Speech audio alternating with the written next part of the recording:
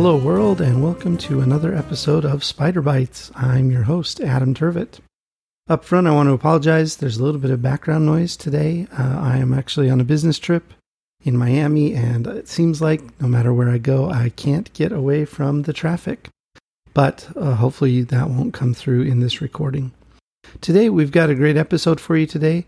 I get to visit with Gabriella, who is a coding bootcamp graduate, meaning she started off in another industry and then went to a specialized school so that she could learn to code, and now has a career as a software engineer. This is a great conversation that goes over quite a few different subjects, and I know you're going to enjoy it. So we'll get right into talking with Gabriella right after these messages. This podcast is sponsored by SpiderOak. At SpiderOak, we believe privacy and security are important, and it's our mission to secure the world's data. From secure data compartments for collaboration and data storage, to protecting your backups with end-to-end encryption, or even protecting communications in space. We want to be part of your plan to protect your most important data. Learn more at spideroak.com. Welcome back to Spider Bites, the SpiderOak podcast. Today, I am very pleased to be joined by Gabriella Voicu. Gabriella, welcome. Thank you, Adam. Hi, I'm Gabriella. I'm a software engineer from Chicago, Illinois. I am a bootcamp grad and have been coding away for the past 6.5 years. Awesome. So, tell us a little bit about your background, something interesting maybe that some people don't know about you. I have thought about this because I've done a lot of these in the past, right? So now, how do you come up with new things? But I realized that the way you come up is by abandoning hobbies. So I can sew. I am very good at sewing by hand, which is a very useful skill to have so as to not lose clothes you care. And then I also have a sewing machine that I've probably had at this point for like a decade, and I still don't know how to use it. I've tried and failed a number of times. It is very hard. That's so funny. A few years back, my mother gave my wife and my sister-in-law sewing machines for Christmas, and the people that ended up using them were me and my brother. But I have to tell you, men don't use sewing machines. Men use thread injectors. Oh, is that what you call them? That's right. It's much more manly than a sewing machine. It's a thread injector. It sounds very technical too. I'm going to start telling people I have a thread injector at home. Yes, a thread injector. That probably needs oil and a little love to work again. Oh, that's interesting. So, tell us a little bit about in your professional life. What things do you do, and then in that capacity, what are the security and privacy concerns that the problems in that area that you're worried about, and some of the strategies and tools you use to mitigate against those?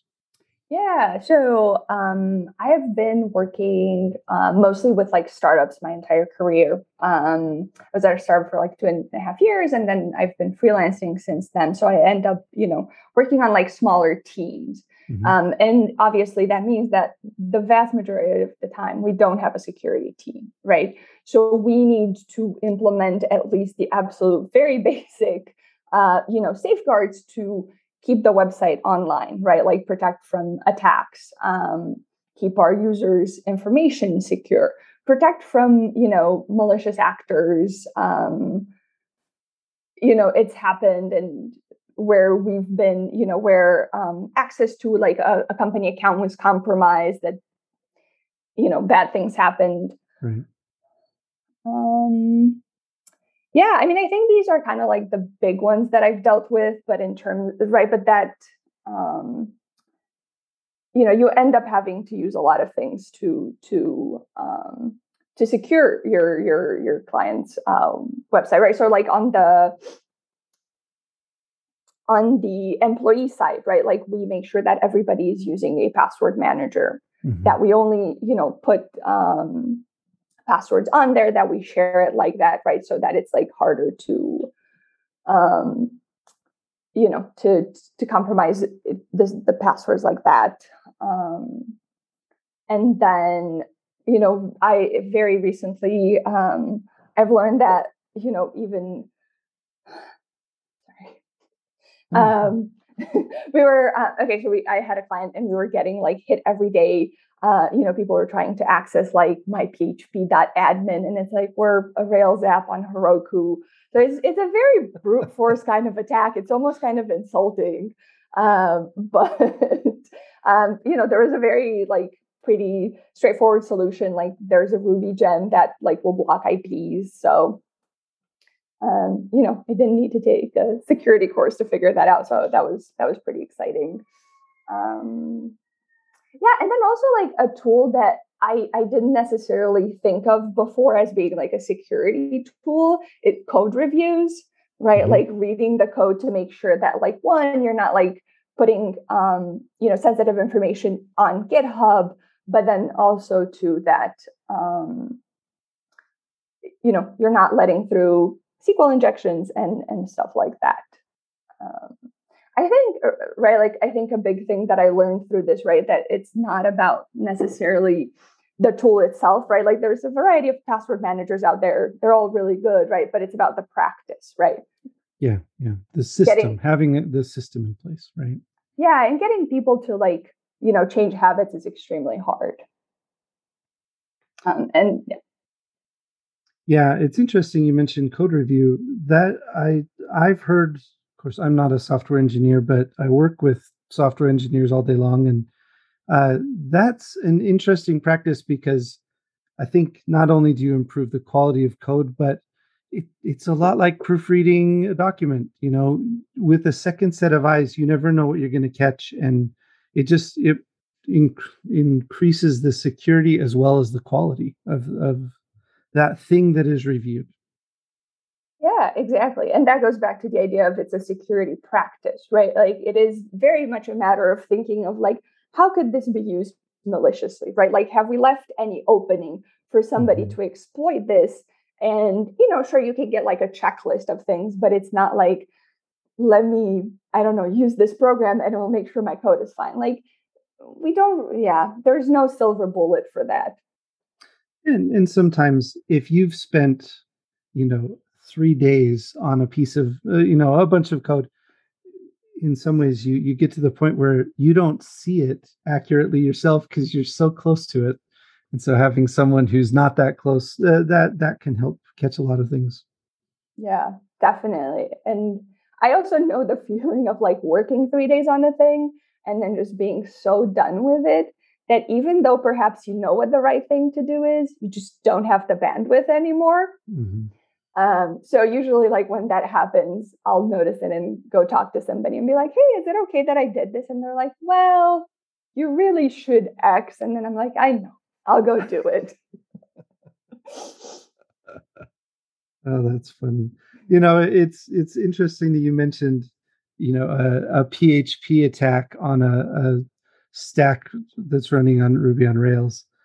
Sometimes it feels like the majority of security related attacks are kind of like that. They're looking for very low hanging fruit. And sometimes that may be all you need to do is make sure that all of your low hanging fruit is taken care of. Yeah, and you have to, right? Because I guess what they're relying on is that somebody won't, Yeah, right? yeah. And if you take care of that, and I think you kind of end up as you're building, right? Like as you're putting things in place that will like fix that and mitigate it, and also kind of like perhaps warn you of other things, right? Because I think another thing that I think about with security is you might not be able to necessarily stop the attack completely, but like you want to find out as soon as possible, Mm-hmm. right? To be able to, I don't know what it will vary, right? But I think that's very important. Yeah, the security announcements you're always pleased to see are the ones that say, we found a security bug. As far as we know, there's been no impact, but we fixed it anyways. Yeah, those are good emails to get. We don't get enough of those. Yeah, no, that's exactly what I was going to say. Usually it's like a year and a half ago, somebody compromised your entire information. Good luck. Yeah. Well, tell me on the on the professional side, Mm-hmm. you've mentioned a lot of really great things. How about in your personal life? Are there any additional things that you do for privacy or security that are outside of the things that you do professionally? Yeah. So I think definitely being in this industry has opened my eyes to what is possible. And Hmm. kind of like to go back to your like point about low hanging fruit, right? Like if somebody wants to steal somebody's like credit card information to buy something, they don't care who they're doing it for. So then, it is reasonable to assume that I might be a target, right? Right. So, I obviously do some of the same stuff. Like I have a password manager. I use 1Password. I have set up multi-factor authentication on, a lot of my accounts. Not all of them. Definitely email, absolutely most important.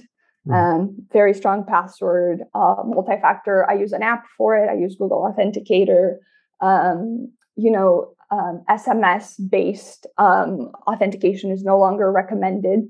It is not very safe. And then, a thing that I realized a few years ago is that I have so much sensitive information on my laptop, Hmm. which can be very easily like lost or stolen, right? Unlike a lot of other things that are like in our digital lives, like somebody could physically pick up my laptop and walk away, right? And even though I have a strong password, it's encrypted. I need the information on it. Yeah. Yeah. So I've been using. So I have a physical drive at home where I back everything up encrypted, and then I also use SpiderOak's one cloud-based solution. So I have at least two copies, um, you know, to make sure that I have all of my documents if I need to. Yeah. Yeah. Well, and that's the rule of three. It's very flattering that you use our backup for your cloud backup, but I think the important thing is that you've covered the what's on your laptop. You've got another local copy, and you've got a copy stored somewhere else. In this case, in the cloud. Following that rule of three, that is so important for all kinds of reasons. If heaven forbid, there's a fire. Well, you Yeah. need to have that offsite backup, and it's definitely always more convenient to restore from a local backup in case something happens to your laptop and you get a new one. So yeah, that is so important to take care of files that way. Yeah, but isn't the rule of three that I'm supposed to have like three backups? Because I feel like I'm quote unquote failing at that because I have two backups technically. Well, yeah, three total copies. Oh, three total copies. Okay, perfect. I Yeah. haven't had yeah, I haven't had time to like triple check this, but yeah, it is extremely important. Like Yeah. think about all the things that you have on your machine that you would miss. And like I'm saying like important stuff, right? Like thinking text documents, stuff like that. But it's like, what about like photos of like your spouse and children, right? Like Right. those are things that are hard/impossible to replace. Yeah. Years ago, when my dad first started, my parents try hard on technology things. They're a little bit older, and my Mm-hmm. dad got hit with a ransomware attack, and this was Yeah, years back. But the thing he was most upset about were the photos on his hard drive. right. Yeah, so those sometimes that's more important than the documents. Right. How about for your phone? Because you made a great point about physical. You can physically lose your laptop. I think all of us have a lot of important stuff on our phones as well. So what do you do for that? Oh, yeah, that is a very, very good point. So for that, I have everything backed up in the cloud, Apple's cloud. Um, and then I have a passcode. I do have Face ID. Hmm. That's, I go back and forth on it. It's very convenient. Everything is encrypted, so if my phone does get stolen, right, like people won't have access to the information on it, right? Right. Yeah. And yeah, I had the password manager I have on there too. That's also where I have my MFA app. Yeah, and the photos, I've gone back and forth on whether I want Apple to have them, just for a variety of reasons. But yeah, I do have them backed up for, yeah.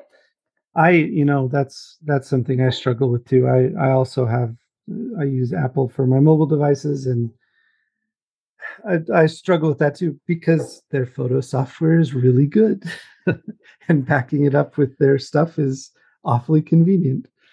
When I learned that you can like search in the Photos app by like the content of an image, like I can search for a chair and it'll show me photos of chairs, like it's just mind-boggling.